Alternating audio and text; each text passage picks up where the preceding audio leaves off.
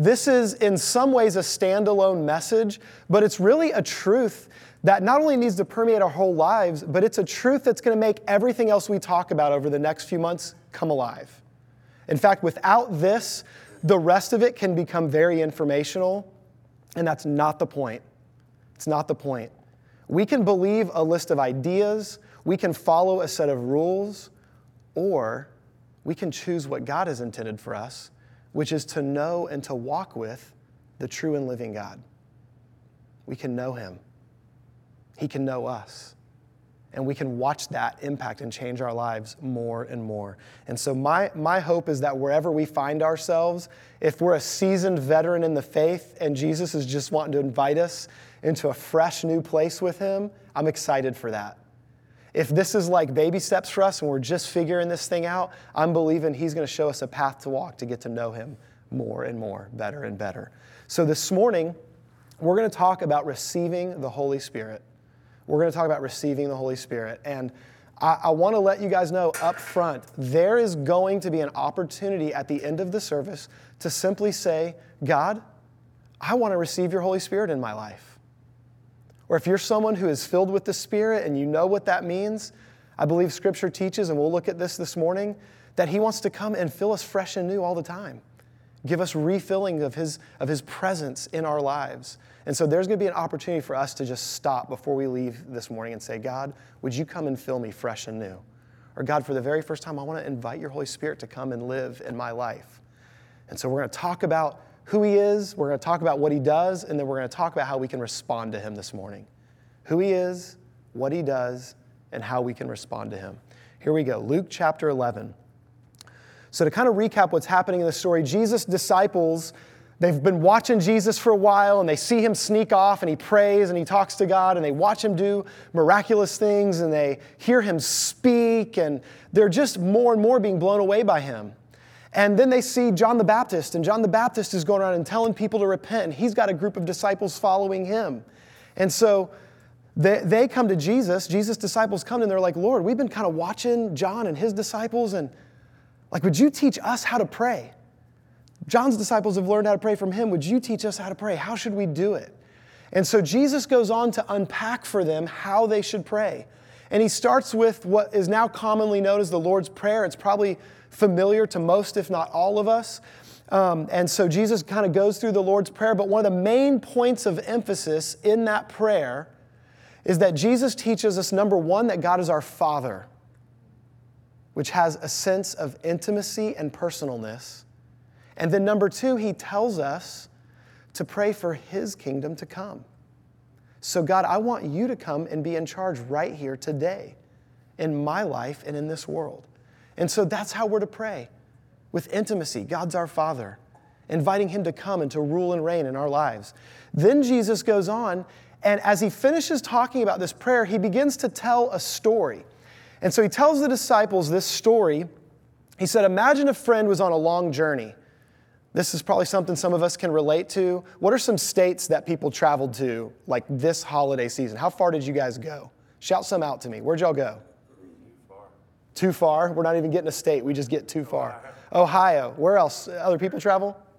Missouri. Ohio. Where else? Virginia. Pigeon Forge. That's like its own state. Yeah. All right.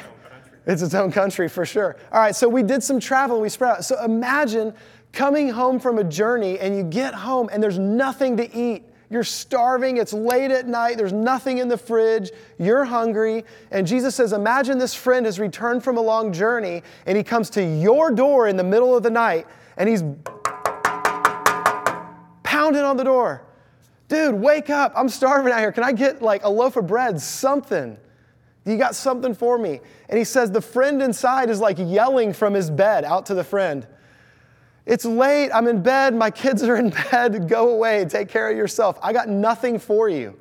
That's literally what's happening in the story. The guy doesn't want to get out of bed. He's asleep, his kids are in bed, go away.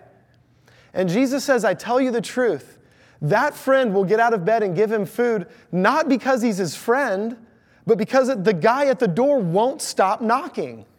It's because of his persistence. He keeps knocking, he keeps begging, get up, I'm wearing you out till you get up. Now, I don't know about you guys, but my daughter Kate believes very strongly in this principle. And she puts it into practice almost every night. She would love to sleep in bed with me and Amy every night. And I won't have it. I won't agree to it. I'm sorry, you're going to sleep in your own bed. Kate's our baby. She's the youngest of 6. And every night there's some excuse. The door kind of cracks open or you hear just a little knock. And she comes in and I need a drink of water. I got to go to the bathroom. Dad, I just needed to snuggle for a minute. Just needed to snuggle. There's always something. And the later in the night that it is, the more frustrated I am, but also like my willingness to fight her on it just decreases drastically. I'm like, whatever, fine, get in. And I probably give in like 1 out of every 5 or 6 times, which I know that's why she keeps doing it. I get it. I've blown it. I'm letting her cheat, and then now she won't leave me alone. But listen, she wants something, and she just keeps pestering till she gets it. She wants to hang out with Dad, and so she wants to come snuggle into bed, and that's just what happens. She pesters. Well, Jesus is actually telling the disciples, this is a spiritual principle. This is something you should apply to your own life. He picks up after that story and says this in Luke chapter 11, verse 9. He says, now I tell you, ask, and it will be given to you. Seek, and you will find. Knock, and it will be open to you. Now, he's not talking about what's your Christmas wish list, and if you just ask, seek, and knock, you're going to get it. He's talking very specifically about the Lord's presence in our lives. And he's talking about the ability to pray the Lord's Prayer and see it become real in our lives. I can ask things like, God, would your kingdom come? Or Lord, would you provide for my daily needs? Or God, would you forgive me and please help me forgive somebody else? Lord, help me. The evil one has come along and he's trying to rip me off. God, rescue me from temptation. Save me from the evil one. And these things begin to come to life when we ask, seek, and knock. He goes on, verse 10. For everyone, who? Everyone. Pretty sure that means everyone. It's not a complicated Greek word. If we go back to the original, it means what it sounds like right there. Everyone who asks receives. The one who seeks finds. The one who knocks, it will be open. What father among you, if his son asks for a fish, will instead of a fish give him a serpent? I hope the answer is no one. There might be some practical jokers in the room, but hopefully we wouldn't give our son a serpent instead of a fish. Or if he asked for an egg, would give him a scorpion. If you then, who are evil, know how to give good gifts to your children, how much more will the Heavenly Father give the Holy Spirit to those who ask him? Amen. Notice he doesn't say, how much more will the Heavenly Father give you good gifts? The implication is, we know as parents what a good gift looks like to give our kids. God, therefore, knows what a very good gift looks like, and he names what that gift is. It's his Spirit. If we want to experience God's presence in our lives, if we want to be able to walk around experiencing his kingdom every day, impacting our lives, it's a gift he wants to give. If we'll ask for it, if we'll seek him for it, if we'll knock, he gives. That's the principle. Ask, seek, and knock. And God will give us the best gift. He intended for us to have it. A.W. Tozer had this to say about the Spirit-filled life, being filled with the Holy Spirit. He said, the Spirit-filled life is not a special deluxe edition of Christianity. It is part and parcel of the total plan of God for his people. I mean, I was actually overwhelmed sifting through scriptures for this morning. I still feel like I might have too many in my notes when we start getting into this. I mean, you almost have to run away from where Jesus talks about the Holy Spirit. Over and over again, he mentions the Holy Spirit. John the Baptist started talking about it. Hey, I'm baptizing with water. Somebody else is coming behind me that's going to baptize you with the Holy Spirit and fire. Jesus told his disciples over and over things like, it's actually going to be better for you when I leave because then the Holy Spirit is going to come and he's going to help you. We get through all the stuff Jesus has to say about it in the book of Acts. The Holy Spirit's showing up over and over and over again. We see Peter, we see John, we see Paul writing about how necessary and important it is for the Holy Spirit to be filled in us. Man, we can go back to the Old Testament before Jesus showed up on the scene. And the prophet Joel is saying, guess what? In the last days, God's Spirit is going to be poured out on everybody. God's plan, His desire, is for us to receive and experience His Spirit, His presence in our lives. And what's interesting is on one hand, there's a part of us that kind of knows there's more. There's a part of us that longs for something that we can't quite see or get our fingers on. We know there's more than just this physical world. We see the brokenness, we see the frustration, we see the difficulty of this life, and we know there's more. But there's another part of us that can get weirded out by strange spiritual things that we've seen or heard about or have been misrepresented. And so I feel like somewhere in this sway, people have either drifted way too far into some weird stuff that is not within the parameters of what God has for us, or out of fear, we retreat and pull away from it completely and just say, I think it's just safer to be over here and not get into all that. But God has something for us. It is His Spirit, it is His presence in our lives, inviting us into life right now today and into eternal life that will last forever. His Spirit is present and available. So let's talk about this a little bit. First of all, I just thought I would read this to you guys. There's a reason we have this on our website. This is a small few sentences sort of encapsulating the doctrine of the Trinity. And so I want to read this to you and hopefully explain it and make sure this makes sense to you guys. But this is something that is a core belief for us. We believe that there is one God in essence, power, and authority, and that He's manifested or He reveals Himself in three distinct, non-created, co-eternal persons. So it wasn't like there was a Father and then at some point in time, then He created Jesus. Father, Son, and Holy Spirit are co-eternal. They've existed forever together. They are manifest in three different parts, and yet they're one.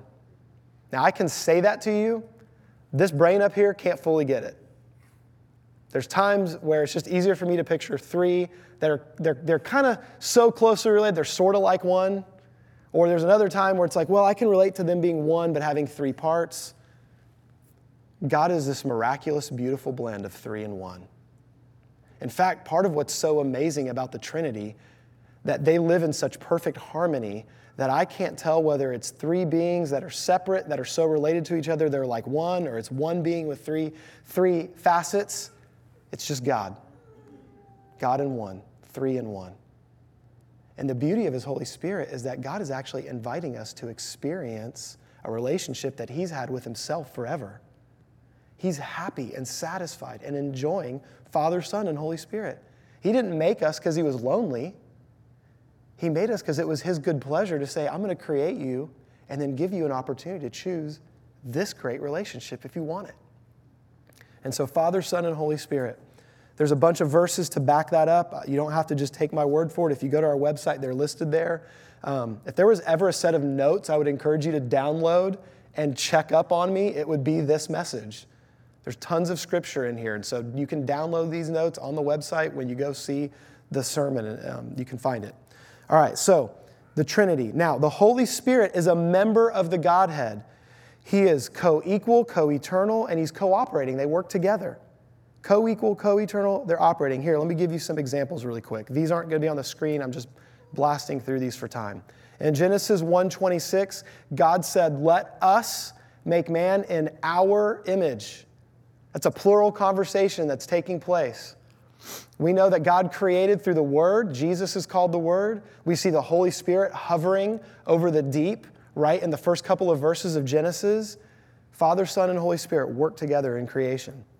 Matthew 28:19, Jesus affirmed this principle when He said, hey, when I tell you to go therefore and make disciples, here's what I want you to do. I want you to baptize them in the name of, does He just say God? No. Father, Son, and Holy Spirit. There's the three in one. In fact, we see the Holy Spirit present and participating in such major moments as creation, Jesus' baptism, the Great Commission, the resurrection of Jesus Christ, and all the incredible stuff that happened on the day of Pentecost and after. The Holy Spirit is active and present. Here's the point. And this is what I hope you guys hear from me this morning. If I'm saying stuff that's very familiar to you, the point of this is not just to affirm doctrine that we believe up here. The point of this is to understand that the Holy Spirit is available so we can experience Father, Son, and Holy Spirit in our lives. I can have a relationship with the Father who loves me. I can know and talk to Jesus, who is my Savior and my Lord. The Holy Spirit comes and He helps me understand what God is saying. He helps me communicate with Him. In fact, He lives within me. And so what we're going to do now is we're going to talk about, if that's who the Holy Spirit is, we're going to talk about some of the things the Holy Spirit does. Now, I'm going to try to capture as best I can a pretty wide net of all the things the Holy Spirit does. The truth is, we would need to do a series that lasted a while to fully capture every aspect of who the Holy Spirit is. But I'm going to just kind of whet your appetite a little bit for this. So, first of all, Jesus talked about Him a lot. And so in John's gospel, there's a whole set of chapters. We're going to be in chapters 14 and 16 just a little bit, but it would be well worth reading where Jesus is talking to and then praying for His disciples. It's this long discourse that happens before the cross. It's kind of all a part of His last days and even hours with His disciples. And one of the things He was emphasizing to them was their need to be connected with God. He talked about things like abiding in Jesus. He talked about things like them experiencing the unity that the Father and Son and Holy Spirit have with each other. And one of the main principles He talked about over and over again is that His disciples were going to need the Holy Spirit in their lives to help them, to teach them, to remind them of things. And so I want to give you a flavor for this. First of all, in John chapter 16, verse 7, I kind of referenced this a few minutes ago. He said, "Nevertheless, I tell you the truth. It is to your advantage that I go away. For if I do not go away, the Helper will not come to you. But if I go, I will send Him to you." So all those moments in your life where you've thought, I've joked about this for years, but not really even a joke. I kind of mean it. How nice it would be if Jesus was just present. Like if I could just schedule a coffee with Him. If I could call Him up and we could have an appointment, a get together, and I could see Him face to face, how huge that would be. How wonderful that would be. Well, that person that I would love to see face to face and spend time with, He says that it's actually for my benefit that He's not here right now, because instead, I don't have to schedule an appointment. God's Spirit is with me. He's right next to me. He comes and lives inside of me. He is with me all the time. This isn't some weird mystical Star Wars force thing. The Holy Spirit is a person. He has a personality. He's real. He's not just a mystical energy. You know, I've thought for years, I don't want to say our, because I don't know if you guys have these issues, but one of the things I've struggled with over the years with the Holy Spirit is because He doesn't have a name like Jesus, or He isn't called like the Father, because His title is Holy Spirit, it doesn't sound like a person. You know, it's like, it'd be nice if His name was just Fred, right? Me and Fred are spending time together this afternoon. I guess I'm the only one. I'm weird. I don't know. Anyways, but I think because of His name, it can sometimes confuse us. The Holy Spirit is a person. He's a person. He has personality. He wants to know us and walk with us. Jesus said He's going to help you. It's to your benefit if I leave and He comes into your life. Let's keep moving. John 14, verse 16. He says, hey, I'm going to actually ask the Father that He will give you another helper to be with you forever. You know, there's a lot of things that I can't wait to get to in heaven that I'm going to see or experience for the very first time. I can't wait to see Jesus face to face. I can't wait to be done dealing with sin. Or even like right now, I can't wait to be done dealing with like a cold and a runny nose. Like that's going to be really nice. There's those silly little things like that I'm excited for. There's amazing, majestic things I'm excited for. But you know one thing I can already experience right now? God's presence in my life forever. Me and the Holy Spirit already have an eternal relationship going on that's just going to last. It's just going to continue. And so I get a taste of the eternal right now in my everyday life because the Holy Spirit is available and present. So Jesus said, I'm going to have Him come to you and He'll be with you forever. There's not going to be any break. He goes on, verse 26 in the same chapter, John 14:26. But that helper, the Holy Spirit, whom the Father will send in my name, he will teach you all things, and he will bring to your remembrance all that I have said to you. This is really good news for you guys. This means you're not reliant on Jake to teach you things. Y'all should be really excited about that. That is really good news. I'm not reliant on other teachers in my life. I'm grateful for them. I'm believing it's the Holy Spirit operating in their life that helps me to learn something. I'm not saying there isn't value in learning from others, but we have our own personal, intimate teacher that will come along and help us see and understand things that we don't know apart from him. He'll teach us. And then the second thing I'm grateful for, because I've got a terrible memory, he reminds us of things we've already learned. Our relationship with God isn't like cramming for a final exam and hoping we pass. No, I can know him. I can learn more and more about him. His Spirit will teach me who he is and what he wants to do in my life. And when I'm in need, the resource that was planted inside of me, it's there. The Holy Spirit goes, hey, let me pull that back down off the shelf. Here you go. Let me remind you of that right now in your moment of need. He teaches, he reminds us. Verse 13 of John chapter 16. When the Spirit of truth comes, he will guide you into all truth. He guides us. He will not speak on his own authority, but whatever he hears, he will speak, and he will declare to you the things that are to come. See, it shows that, again, that personal, intimate connection between Father, Son, and Holy Spirit. Holy Spirit's not just kind of floating out there on his own.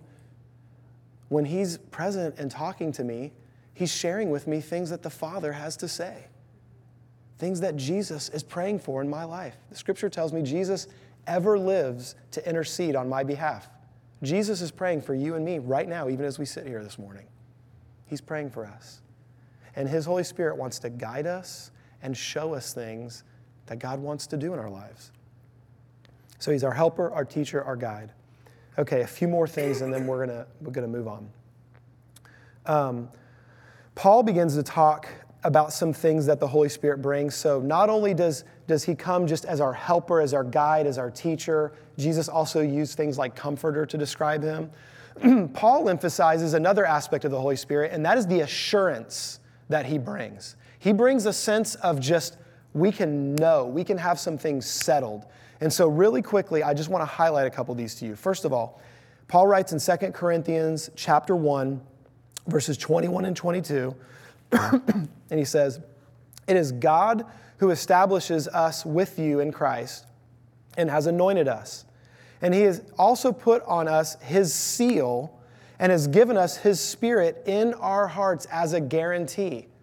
So it's not just that the Holy Spirit is there and available to help me. He is present, and he is literally like the guarantee on a contract. He's that like stamp, that seal that says this is official. Back in that day, like if the king had a message to send somebody and he wanted to make sure they knew it was from him, he would have a special wax that would get melted, and then he would take maybe a signet ring that had his emblem on it. He's the only one that had that ring. It was almost more powerful than a signature. And just, there it is. That's from the king. This is official business. I can count on this, was the point. That's the Holy Spirit's role in my life. I have a guarantee or an assurance. An assurance of what? Well, there's a couple specific things that Paul writes about to tell us that we have assurance of. First of all, a few chapters later in 2 Corinthians, chapter 5, verse 4. "For while we are still in this tent," he's talking about these bodies living on this planet. "While we are in this tent, we groan, being burdened. Not that we would be unclothed, but that we would be further clothed, so that what is mortal may be swallowed up by life." So he's talking about the struggle that we have here in this life. And he's like, man, it's hard and we're groaning and we long for something different. He's like, but we're not longing for the thing that we see, that body that dies. We're longing for what's on the other side of that. We don't want to escape this world and die. We want to fully experience the life God has for us. And he's telling us that God's purpose is for us to move from this life into the life, eternal life, the perfect life that he has made us for. And so he goes on in the next verse and he says, the Holy Spirit, look at this, he has prepared us, he who has prepared us for this very thing is God. God has prepared us for eternity. And he has given us the Spirit as a guarantee. So the first thing I can know that the Holy Spirit is guaranteeing for my life is my eternal life. I can know that that issue is settled and resolved. When I say, some things we're going to talk about in a minute, when I respond to the Holy Spirit and I receive him and I say yes to Jesus, something immediately happens. The Holy Spirit comes rushing into my life, and he is now a stamp, he's a seal, he's a guarantee that I'm God's eternally. Paul builds on this a little bit in the book of Ephesians, chapter 1, verses 13 and 14, where he talks a little bit more about what's guaranteed to us. He says, in him you also, when you heard the word of truth, the gospel of your salvation, and believed in him, he's talking about Jesus there, were sealed with the promised Holy Spirit, who is the guarantee of our inheritance until we acquire possession of it to the praise of his glory. Jesus is the Son of God. The Bible describes him as the only begotten Son of God. Because of the work of Jesus Christ, when we accept him and the work that he has done for us, and we choose a relationship with him, God now adopts us into his family. And because Jesus is sharing his inheritance with us, I not only become a son or a daughter who can cry out, Daddy, Abba, Father, but he shares all of the things that benefit from that inheritance. So there's eternal life, there's access to the Father, there's the promises of God. There's any number of things that the Scripture talks about that are the inheritance that we receive from Jesus. And so I have my eternal security guaranteed, and I have an inheritance in Jesus that awaits me. One of those, as an example, is when I get to heaven, I'm not going to have to deal with the consequences of sin anymore. Well, it's not because I've lived such a good life here that I earned the right there to no longer deal with sin. It's because Jesus bought and paid for that for me. And so in him today, I'm forgiven. God looks at me through the eyes of Jesus. I'm loved, I'm forgiven, I'm accepted, I'm his child, and I have his inheritance. So the Holy Spirit is our needed helper. The Holy Spirit provides assurance. Two more things. The Holy Spirit produces fruit in my life. Galatians chapter 5, verses 22 and 23. The fruit of the Spirit is love, joy, peace, patience, kindness, goodness, faithfulness, gentleness, self-control. Against such there is no law. He produces an incredible fruit in my life. I don't know anybody that reads that list and is like, man, I just think my life would be better off if I didn't have those things. I'd really love to go through life without experiencing love.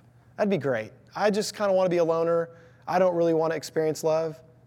Now, there might be times where we make that choice because we don't trust people and we've been hurt, but that's not really the desire of our heart.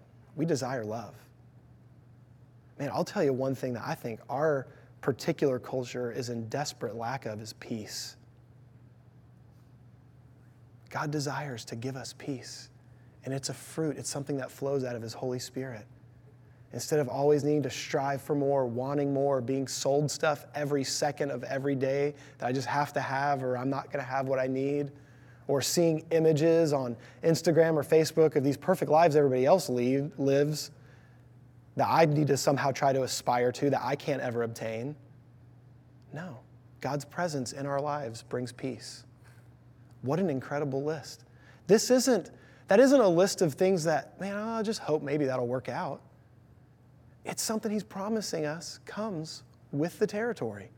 If I receive him in my life, he produces fruit that breathes love, peace, joy into my life. That's what the Holy Spirit brings. And then there's this little tack on, against such there is no law.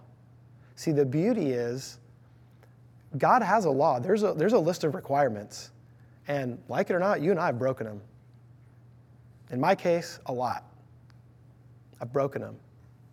in Jesus, I'm not only forgiven for those things, but because His Holy Spirit comes and lives in me, something starts to take place in my life. The fruit of what I used to produce, rage, frustration, fear, anxiety, basically the opposite of this list, all of those things begin to decrease more and more as God's presence in my life begins to change me and produce something in me I can't produce on my own. And He begins to produce this kind of stuff in my life. And that's what begins to flow out of me. And I no longer have to stress out about, am I keeping God's law? If I am walking in relationship with the Holy Spirit and inviting Him to come in and be a part of my life, that work is happening. I can rest in the grace of God that He's changing me more and more into His image. And I can rest in the fact that Jesus has paid for my forgiveness and the Holy Spirit is empowering me to live a different kind of life. So, He's our helper. He gives us assurance. He produces fruit in our life. And finally this morning, He gives gifts. Now at some point in our life as a church body, we will dive into a series about the gifts of the Spirit and what all He gives the body for its equipping. So I just want to encourage you guys, there are 3 main passages that contain the different gifts that the Holy Spirit gives. If you are a note taker, here they are. 1 Corinthians chapters 12, 13, and 14. I include chapter 13 for a reason. It's about love, and Paul meant it to be a necessary part of the gifts of the Holy Spirit. Romans chapter 12 is an essential chapter that talks about the gifts of the Holy Spirit, and Ephesians chapter 4. Now, in passing, what I want to say is that the Holy Spirit uniquely gifts us to do a lot of different things. There's things like prophecies and healings and speaking in tongues. There's preaching, there's teaching. There's all kinds of things. I'm probably missing some off the top of my head here. But there's this beautiful picture that all 3 of these passages have. All 3 of these passages emphasize unity, they emphasize love, and they emphasize the gifts. If we remove one of those pieces, we're missing out. They're meant to work together. The Holy Spirit comes to work together in my own life. I actually want to just read this to you. This is something I typed out, and I was like, I want to just say this. The Holy Spirit's primary role in the life of a follower of Jesus is for the transformation, healing, health, and unity of the individual believer and the whole body of Christ. What's healthy for the part is healthy for the whole, and vice versa. The whole body needs health, and me as a part of it will benefit when the whole body is healthy.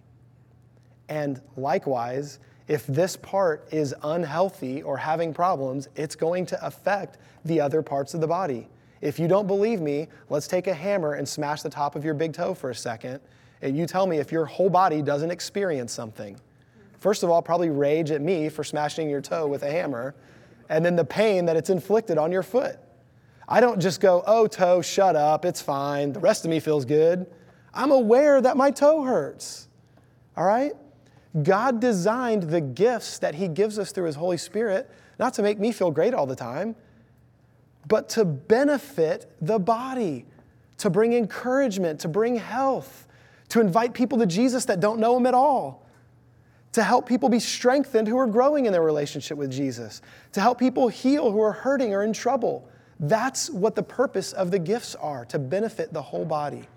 They will benefit me personally. That's an awesome byproduct, but the benefit is for all of us. Okay, so we've talked a little bit about who the Holy Spirit is. He's one with God, Father, Son, and Holy Spirit. We've talked a little about what He does. He helps us. He brings a sense of assurance in our life that we belong to God, that we're His forever. He produces fruit in us, and He gives us gifts that benefit each other. These are some of the things, some of the primary things the Holy Spirit does in our life. Now, I want to wrap this up, and then we're going to have an opportunity for response. I'm going to do this part pretty quickly, so if you guys want to start getting ready, Crystal and Alex are just going to kind of play a song at the end and give us an opportunity to just pray together this morning. And so don't worry or be distracted by them kind of starting to set up. I want to read this quote to you from John Piper, and then we're going to wrap things. John Piper had this to say about the Holy Spirit. He says, when you read the New Testament honestly, so in other words, if you stopped reading it just as, oh, what are some basic things it's teaching me? If we just read it as a story that people were telling about something they experienced, if we read it honestly, you can't help but get the impression of a big difference from a lot of contemporary Christian experience. For them, the Holy Spirit was a fact of experience. For many Christians today, it is a fact of doctrine. Amen. We are meant to have an experience with God that is life-giving and life-changing. It's available. Listen, absolutely, I don't get out of the starting gate without the finished work of Jesus forgiving me of my sin. My sin separates me from God. There's no doubt about that. In fact, on the day of Pentecost, it's one of the main things Peter talked about. He convicted people with the truth that they were sinners, that Jesus was crucified because of their sin, and that they needed to repent. All right, that's what gets us out of the starting gate. But God doesn't save us to just get us past a line that says, okay, here you're in big trouble forever. Here you get to go to heaven forever. The end. Have fun hanging out on this earth till you die. That line is to move us into an eternal relationship with God. That is what we were made for. It's a relationship that's incredible, that impacts our life for the better, that touches the people around us, our wives, our husbands, our kids, our friends, our parents, our coworkers. But me, my own life, my own heart, we're meant to experience God. And so the Holy Spirit is available to us. And so I want to point out 4 things to you. I'm going to just rattle them off. Boom, boom, boom, boom. I don't want to get lost in the references and miss the point, but I will show you where this is in Scripture if you need to see it, okay? First of all, Jesus told us, we've already seen how essential it was, but he told his followers, I don't want you to take another step until you wait and receive the Holy Spirit. When he went back up to heaven, the Great Commission was a big part of what he had to say. That was like the mission statement, but the fuel for the engine was the presence of the Holy Spirit. And so what he told them is, okay, you're going to go into all the world and preach the gospel, but I want you to wait for a minute first. And what you're going to do while you're waiting is you're going to ask, seek, and knock. And then my Father's going to do what he promised. He's going to give the good gift of his Holy Spirit, and you're going to have what you need. So he promised that. Okay, then they wait, and they receive the Holy Spirit.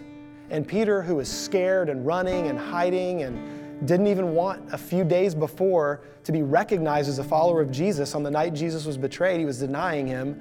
Now he's standing up in front of thousands of people. This is like a month and a half later, 40 days.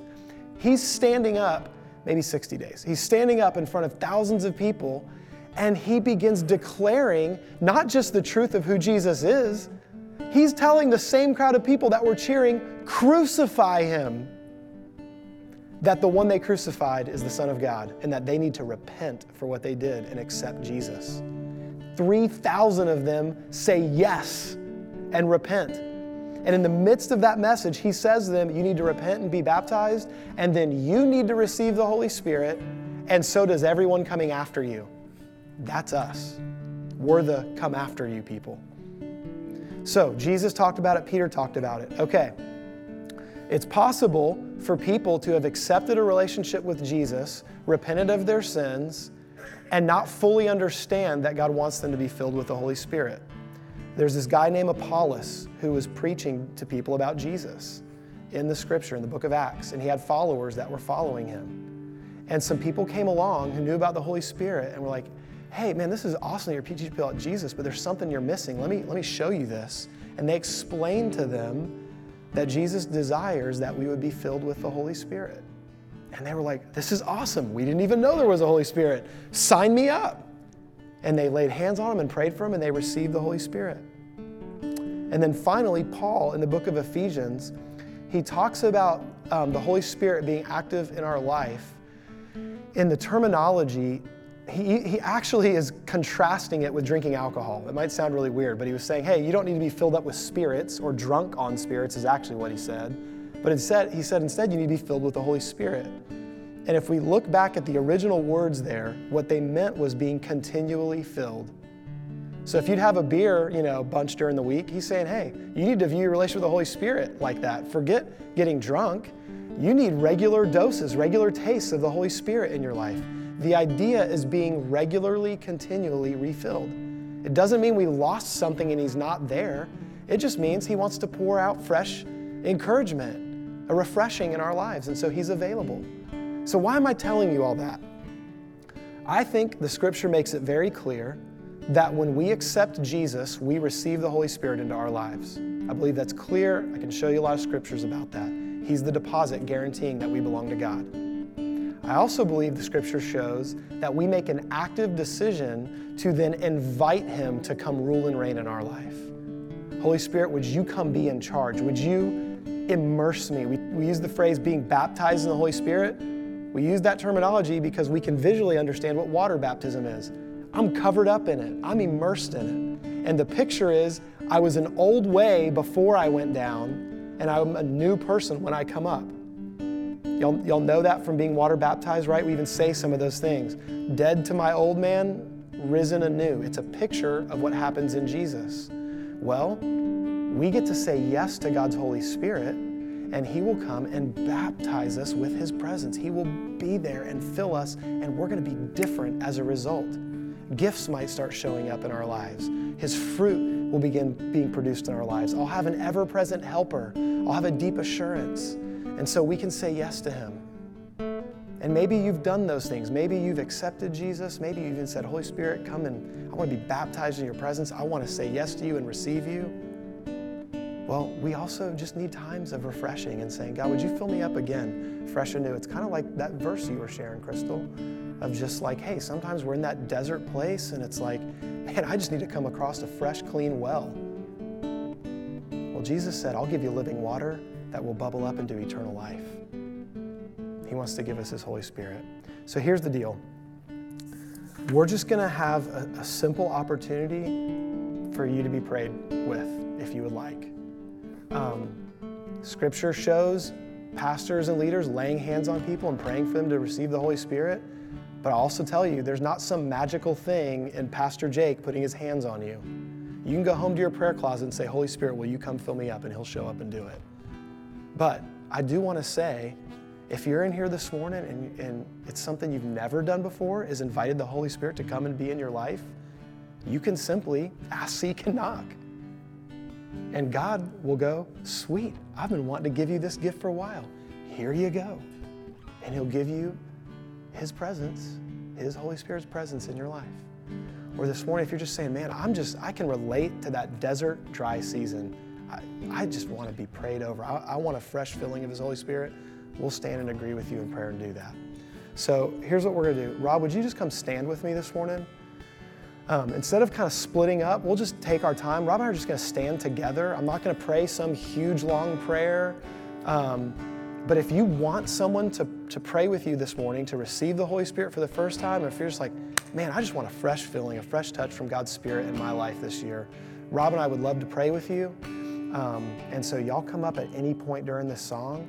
I would encourage everybody else, if we're filled and we're good, well, man, let's worship him. Let's enjoy being in his presence together this morning. And so let's just kind of wrap up service in worship and in some prayer. And so I'm going to pray, and as soon as I'm done praying, y'all come on. I know it might be weird to come forward in front of people. I understand two things when it relates to responding to Jesus. It takes humility to respond to Jesus because I'm saying, God, there's something I don't have that I want and I need you. And it takes courage because Jesus called people publicly over and over and over again. He never took people off in a corner. He wanted other people to see and be encouraged. Usually the first person is the one that encourages other people. You know what? I'm going for that too. So it's going to take humility. It's going to take courage. I'm going to pray for that over you guys. And then come on. All right, Jesus, we love you. God, we thank you that you love us, Father, Son, and Holy Spirit. Jesus, I'm grateful that you did return to the Father and that we can now receive and experience the helper in our lives, your Holy Spirit. And so, God, I just pray for my friends this morning. Lord, there's no magic, there's no perfect phrase that we have to say. God, we just have to say yes. So Lord, we're declaring to you this morning that we are asking, knocking. Lord, we desire to receive your Holy Spirit. And we thank you that you promise to give good gifts to your kids. And so Lord, for every person in this room, God, if you're stirring their heart to come and receive your Spirit for the first time or to get a fresh infilling from you, Lord, I just pray that they would have some humility and have some courage and they'd respond to you this morning. Lord, we love you and we're just excited to see what you do in our midst today. In Jesus' name we pray, amen.